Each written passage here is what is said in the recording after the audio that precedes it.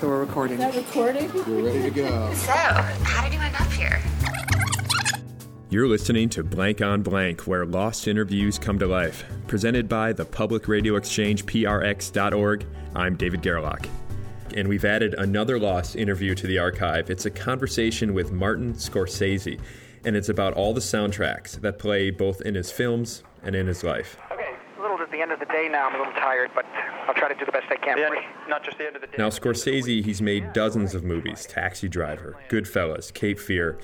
So many classics where the music is just as important as what you see.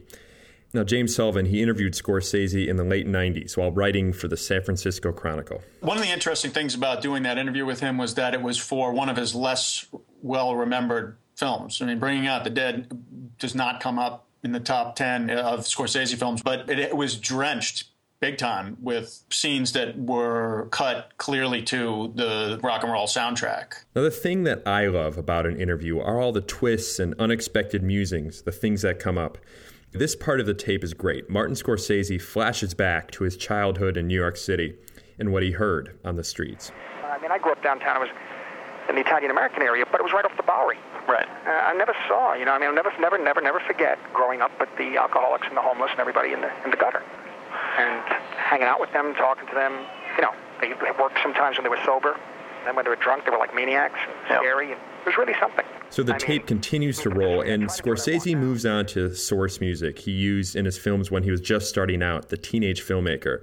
And I looked this up, and source music, it's different than background music, the score, something, laid into a movie. Source music comes directly from something you see in a scene. Maybe it's a band or a radio. Scorsese takes it from here. So I was always interested in using source music for movies, and even in the little short films I made when I was a kid or something. Right. 1961, I think it was. I didn't have any sync track then. In order to show the movie, I borrowed a friend's 8mm camera and shot this little movie. Very bad, juvenile. Right. And would present it to our friends. We would screen the picture, and I do the dialogue with a friend literally by the side of the screen, and I play records. Because we didn't want to see that sync. Real nice. Now he's long gone. Hear what happened to him. And the music was everything from Prokofiev to Lonnie Donegan, if you remember.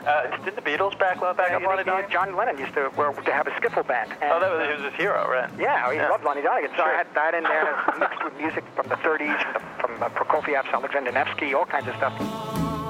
Now he's long gone. Okay, thanks. I'm just right there, close to this.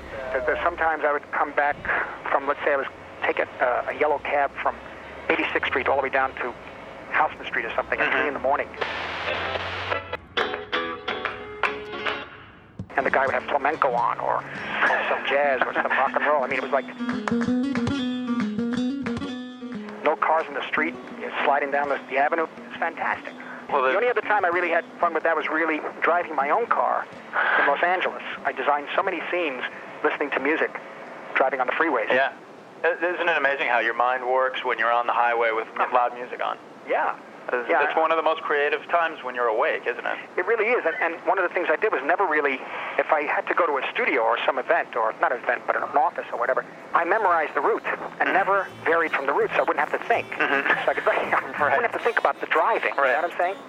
Now he's long gone.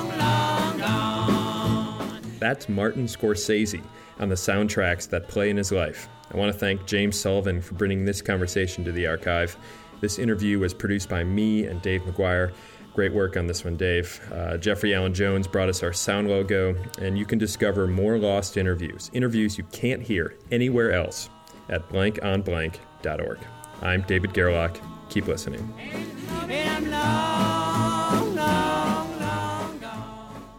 Blank on Blank is distributed by the Public Radio Exchange, prx.org.